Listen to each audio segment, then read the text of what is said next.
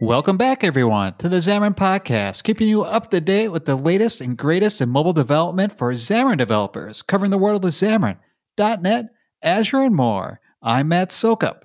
And I'm James Montemagno, and it's Xbox release week. Whoa, whoa, whoa, whoa. Doo-doo. Actually, James, I'm standing in line waiting for the latest and greatest Apple silicone to come out. Nobody's here. Nobody's here with me, but I'm freezing. Oh my goodness! You're outside the Apple store over in the U Village, and you're like, "Yeah, let's do this. I'm ready." Yeah. But little did you know that all the Apple stores are still closed. Are they still closed? Not even open. I have no idea. I think so. I have some Apple Silicon sitting around. I have one of those DTK units, although I can't. I'm running into some issues with it currently for the upgrade process. But we had talked on the other podcast I do, Merge Conflict, Frank and I, about it because he got one too, and it's the M1 chip. It's what we have, I don't think is the M1 chip, but I think overall it's really impressive. So I'm excited to maybe get one of these M1 devices at some point. I've been deving, all my apps work, which is really cool. So I'm excited to actually run iOS applications on a Mac. I think it's going to be crazy. I think it's going to be pretty cool too, but they advertise it as one more thing, join us for the one more thing. And, it's like, it's a processor change. Is that one more thing? Like last time they said one more thing, like it's the iPhone, like life changing, society changing, a new processor and a laptop. Well, they did a great job though, describing like what, SoCs are, ARM processors, why it's an important shift. It's going to be a slow transition to these processors, but it's not going to be as slow as people think, because I was on the YouTube and like 1 million people were watching the Apple event. And that means that there's a lot of consumers watching this event because there's new devices. And when you go to the Apple website, you can only buy ARM processors for the new MacBook Pro 13 and MacBook Air. So people that are buying these devices, it's their only option. So everybody's going to have these soon. So it's kind of a big deal. And also Big Sur's coming out as well. So that's also kind of a big deal at the same time. I did update my MacBook Pro from 2013 to Big Sur. That was scary, but it's totally working just fine. So, I don't know. It's kind of an exciting time, but it's a scary time. There's new consoles, there's new hardware, new SoCs, and a new .NET. What version of .NET? 5. 5.0. Boom. Well, .NET 5 is the start of the future of .NET, right? .NET 5 is the next evolution in .NET Core. It's just .NET now. It's no more .NET Cores. There's no more .NET frameworks. It's just .NET, which makes it awesome. It's on a yearly cycle, so you get .NET 5, .NET 6. .NET 5 is a current release. .NET 6 will be an LTS, or long-term support release. So it's kind of a nice part to start upgrading things in your process. Not everything supports .NET 5 just yet. If you're looking to upgrade your Xamarin projects, not yet, that'll be a .NET 6 thing. Same with UWP and a few other frameworks. But if you're building web applications with ASP.NET Core, desktop applications, microservices, console apps, anything like that, this is sort of the future where it's going. And tons of new features at the .NET conference, which is the yearly virtual conference that was this week, keynoted on the 10th. So we'll just link to the video because we don't have enough time to go through everything. But the biggest thing for developers to know that this is sort of the start point going forward, that's going to give you sort of a unified runtime, unified project system, unified tooling. And it'll be really exciting for Xamarin developers as we start to get .NET 6 previews, because that will also unify the Xamarin tooling, Xamarin libraries, everything into this. So everything will just be the same instead of all these project systems that are all different and tooling that are all different. And everything will just be sort of flattened out. It'll be simple. It's really beautiful. I really like it. Keep it really simple for people to understand that this is .NET 5, .NET 6, .NET 7, blah, blah, blah, going forward.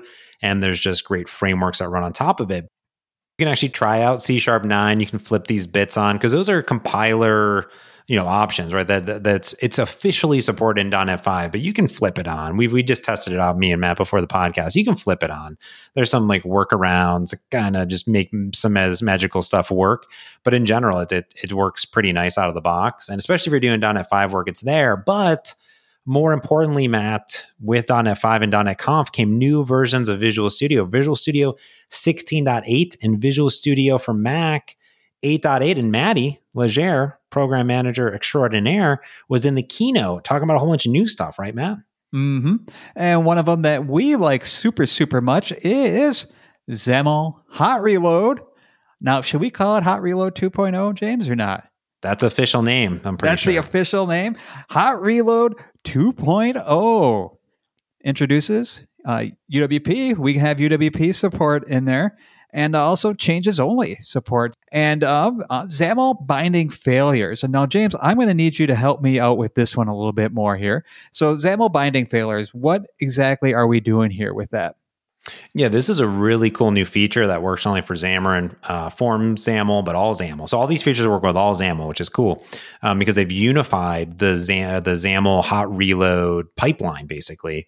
And the XAML bindings failures are really neat because, when you're typing and you have a text field and you have binding and you say first name, and if you typo it and you forget N, the capital N, you put a lowercase n, well, that's a binding failure. And normally when you run your application, it will just not display anything, right? You're like, oh, it's not there. But with XAML binding failures, there's a new pane, like an output window when you're just developing your application. You don't have to be debugging or doing anything. But it will, or when you are debugging your application, this window pops up and it will show you your binding failure. So it'll say, hey, you have first name spelled incorrectly. This property doesn't exist in your binding context or data context. And it'll give you the line of code where it failed, which is neat. And then you can use XAML hot reload to fix it. And then the binding failure will go away. So this is nice where instead of you looking at your application, you're debugging it, you're running it, and you're like, why isn't this thing showing up? Well, the XAML binding failure will tell you. Nice. Yeah. And I kind of went over it really quick, is that the only changes do get reloaded instead of the whole page. And that's actually a pretty big deal because I have a feeling that's going to make things a little bit faster. Yeah. The biggest thing with the changes only is what you just said there, which is important, is previously you would hit save and it would reload the entire page. So if you had any state in there, like if you entered something into a text box and it wasn't data bound correctly, or you had your binding in your XAML, that's going to get reloaded and wiped away. But with changes only, part of XAML Hot Reload 2.0, this will, I like to call it, there's a DOM for all intents and purposes, and it knows how to insert, remove, and update properties in there on each DOM object. So as you're changing a binding, it'll only change just that property and know how to make that change only to what you did. And you don't even have to hit save. It'll just, as you type, as soon as there's valid XAML, it updates automatically. It's really quick. It's a lot faster. And another really super cool thing that Maddie talked about was, how about this? iOS development on a PC. Boom. Yeah, mind-blowing, right? So essentially you plug in your iOS device. What is it? You open iTunes, and essentially away you go. There's a couple other steps that you have to go through to actually make it work, like entering your Apple developer program credentials, stuff like that. But what's going to happen is that Visual Studio will provision your device for debugging, and really, there you are. Your iOS device connected to Windows, and there's no Mac in the middle. You're good to go for debug development purposes. You're on your way. And yeah, I've been using it for a long time. It's been in preview. Now it's still under a feature flag. So you got to flip these bits on. We'll link to Maddie's blog post to show you all this. But yeah, it's super duper good. So try it out. And, Xamarin Forms 5.0 has been out in preview. There were some great sessions on that from Maddie and David.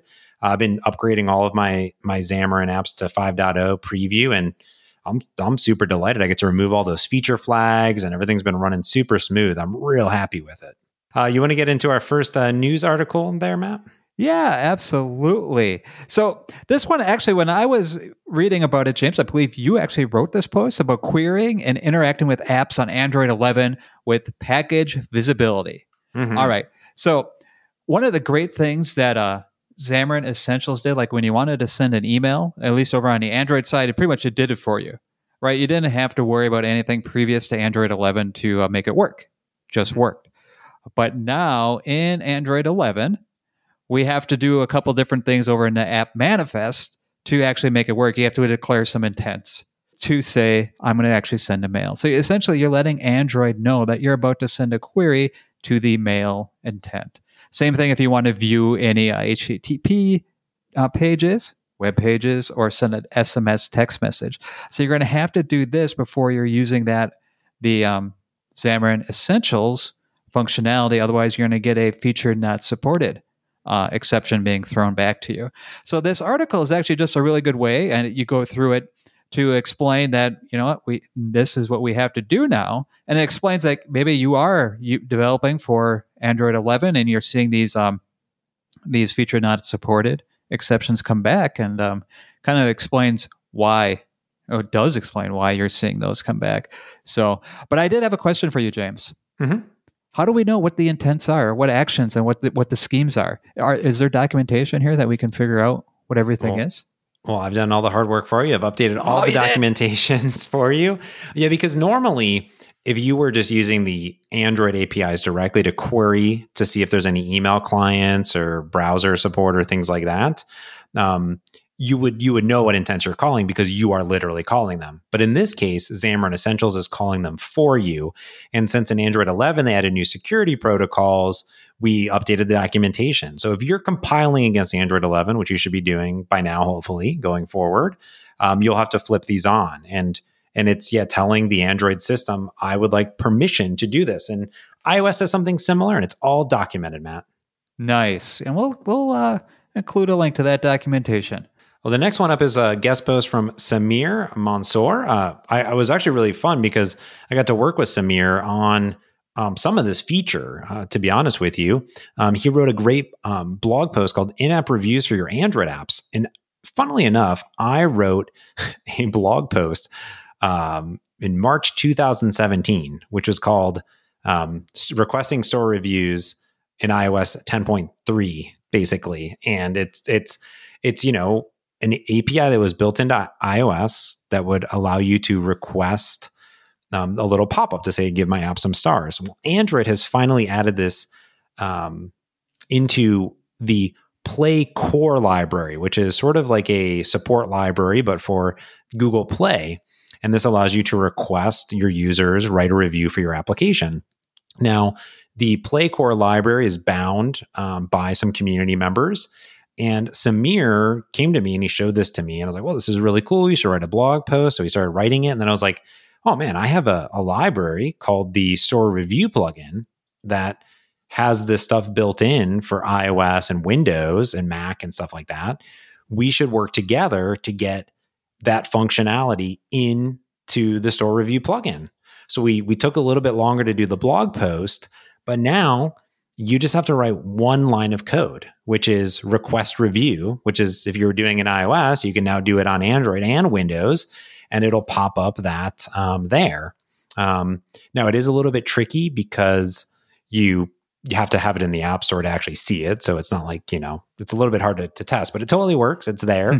You can download it. And it's really fun too, because Samir not only wrote this blog post, but he wrote about how it came to be, the story of how it came to be, and how he started contributing to these libraries. So it was really cool, nice little story, and it's a cool piece of functionality. It's November, as everybody's listening, for the November podcast, and that means last month was Hacktober. One thing that we did, or that Gerald did, was spearheaded, was the Xamarin Community Toolkit Hacktoberfest hack. I don't know what we'll call it, but yeah. A lot of people could contribute, to make the Xamarin Toolkit better. Gerald had just the other day put out a recap blog about it. And first off, list all the community contributors who really just went at it this month. And I think there's like 20 folks who just went at it. And it reads like when I read through it, I recognize so many of the GitHub names.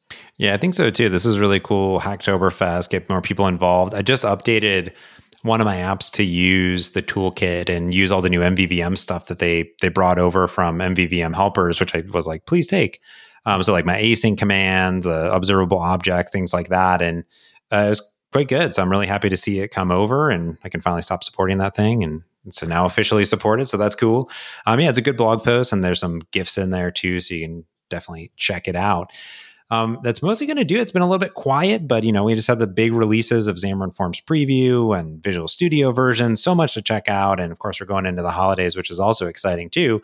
But there's a little cloud news, which I'm really excited about, because apparently our favorite online-offline data synchronization is back.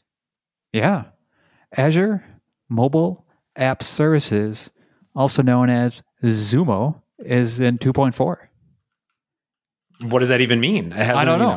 What does that even mean? Okay, so Azure Mobile App Services was in 2.0, and everybody loved it. Everybody loves Azure Mobile App Services, right? Because it's not really a product like Cosmos DB is a product. Rather, it's a library that sits on top of app services. And app services in Azure is essentially your web site. And so what Xumo does, it gives you a ASP.NET, now it's ASP.NET Core, website with a bunch of controllers in it and OData that lets you communicate back and forth to a SQL Server database or Azure SQL database. Also, though, it gives you a Xamarin front end to it as well. The secret sauce here is that it also kind of encapsulates a bunch of offline sync for you. And so that way you're offline. You can do a bunch of different changes to your data. You come back online, and then you can start sending your data back up to Azure. And then if there's any conflicts, it tells you about the conflicts, sends them down, and you can actually decide what you want to do with those conflicts as well. So if you remember way back when, Azure Mobile App Services was in version 2. Now it's getting picked up again, and we're moving along. So it's just an incremental change, but there is breaking changes with it because it went to .NET Standard 2.0. But it's back.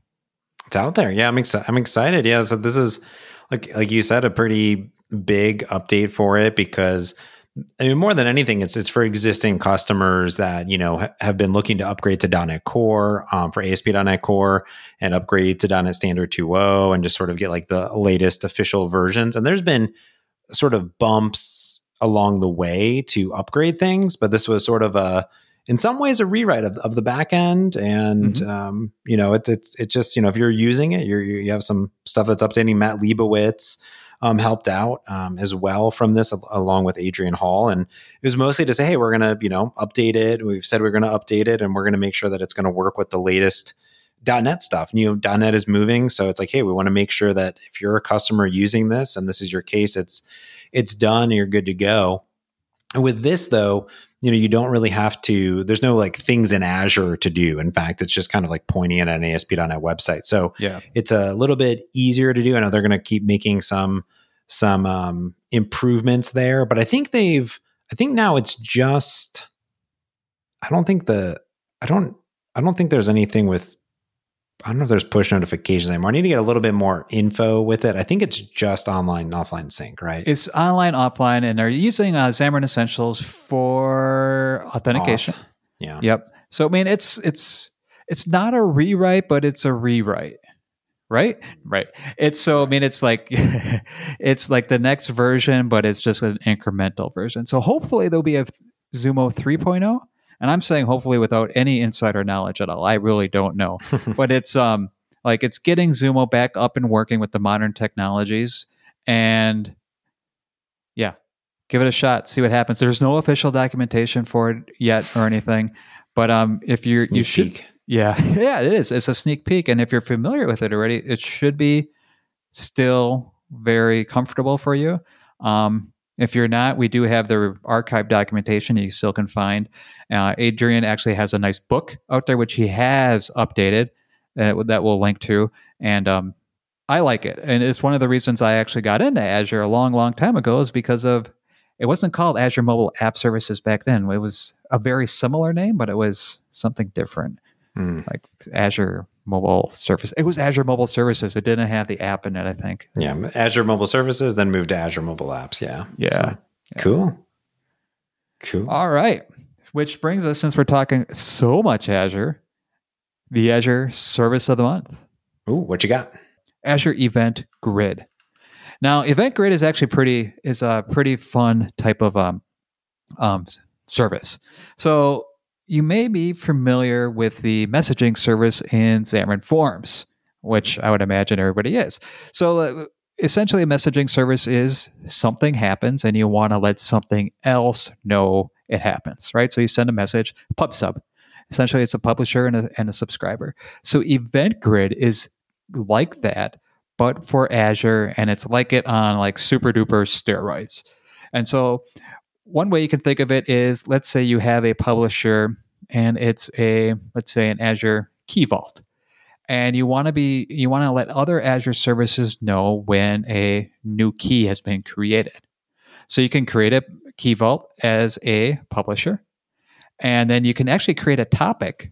So like, let's say, keys have been created as your topic, and other Azure services can subscribe to this topic of keys being created and then receive the updates. But also it can do, or receive the messages, but also can do like, you can have like 24-hour retry for that. And that way, like if the message fails to be received, and you can have multiple subscribers per publisher.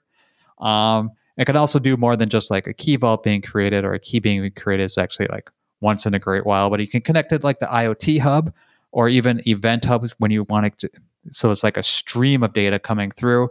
And yeah, so it's like a way to do PubSub, but up in Azure. And it just supports a ton of different Azure processes for as far as the event sources, things like Azure App Configuration or SignalR is part of them. I think like container registry, or even things like over on the admin side, like your Azure subscriptions or different events that you can subscribe to that have to deal with your subscription as well, or resource groups when things start, get created in your resource group. So it's kind of cool that you can do a whole bunch of different things like that. And it's kind of like a way to really enhance your serverless integration, because you only pay for what happens, for what you're subscribing to, and you can actually like throttle it down. Like, so let's say, all right, I only want to listen to a key vault being created, that ends with the letter X. And so if it doesn't end with the letter X, it doesn't pass through to any of your subscribers, so you don't have to pay for it. So that's kind of neat. And, you can have your event handlers be a function, total serverless, or, go with like to a service bus or logic apps or whatever you want to do, or custom, make it your own code, call a webhook. So yeah, Event Grid is actually pretty neat. I like that. That's really cool. I think that is pretty neat. I need to check that out. That's for sure. Well, I think that's going to get us probably to our pick of the pod. What you got for us, Matt? All right, I have something written down, but I'm gonna stray away from that, and I'm gonna set you up with something, James. I'm gonna tee it up for you. My pick of the pod, and we touched on it a little bit earlier. The Xbox. We have a new Xbox out, James. Right? We do have a new Xbox. That's going to be your pick? Yes, that's my pick. So tell us all about it. Tell us what's up with the Xbox. We have the S. We have an X. I don't know. There's like 5 different versions. We have an S and an X. That is correct. The X is the full suite, if you will. It's 4K gaming, 120 hertz, has a disk drive in it for a Blu-ray playback, all that goodness. Got a terabyte hard drive. It's the most powerful game console in the world. The S is the smaller sibling. It also plays all the same games, but only does scaling up to 1440p, still does 120 hertz, can upscale to 4K, but it's a little bit less powerful in it. So one's $500, one's $300 US. But yeah, no, it's out there. I have one. I've been excited about it. I got Game Pass. I've been doing all that stuff with it, and I'm excited to play more. I just did all the updates and I just got a headset. So that's kind of my my new thing, is I needed to go get a headset. So sweet. Yeah, my pick of the pod. I don't have one, but I am so, maybe I will. Can you even get them? Are there people lined up for them? I mean, I have no idea.